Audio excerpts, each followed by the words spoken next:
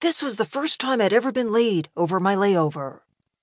Lately, I've been so sick of my job that I can hardly stand it. I've been working at the same company for years now, and no matter how hard I work and break my back for those people, nothing I do seems to get recognized.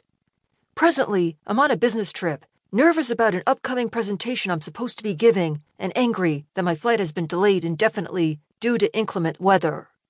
I'm quite annoyed, having thought that acing the aforementioned presentation would be my ticket to a promotion.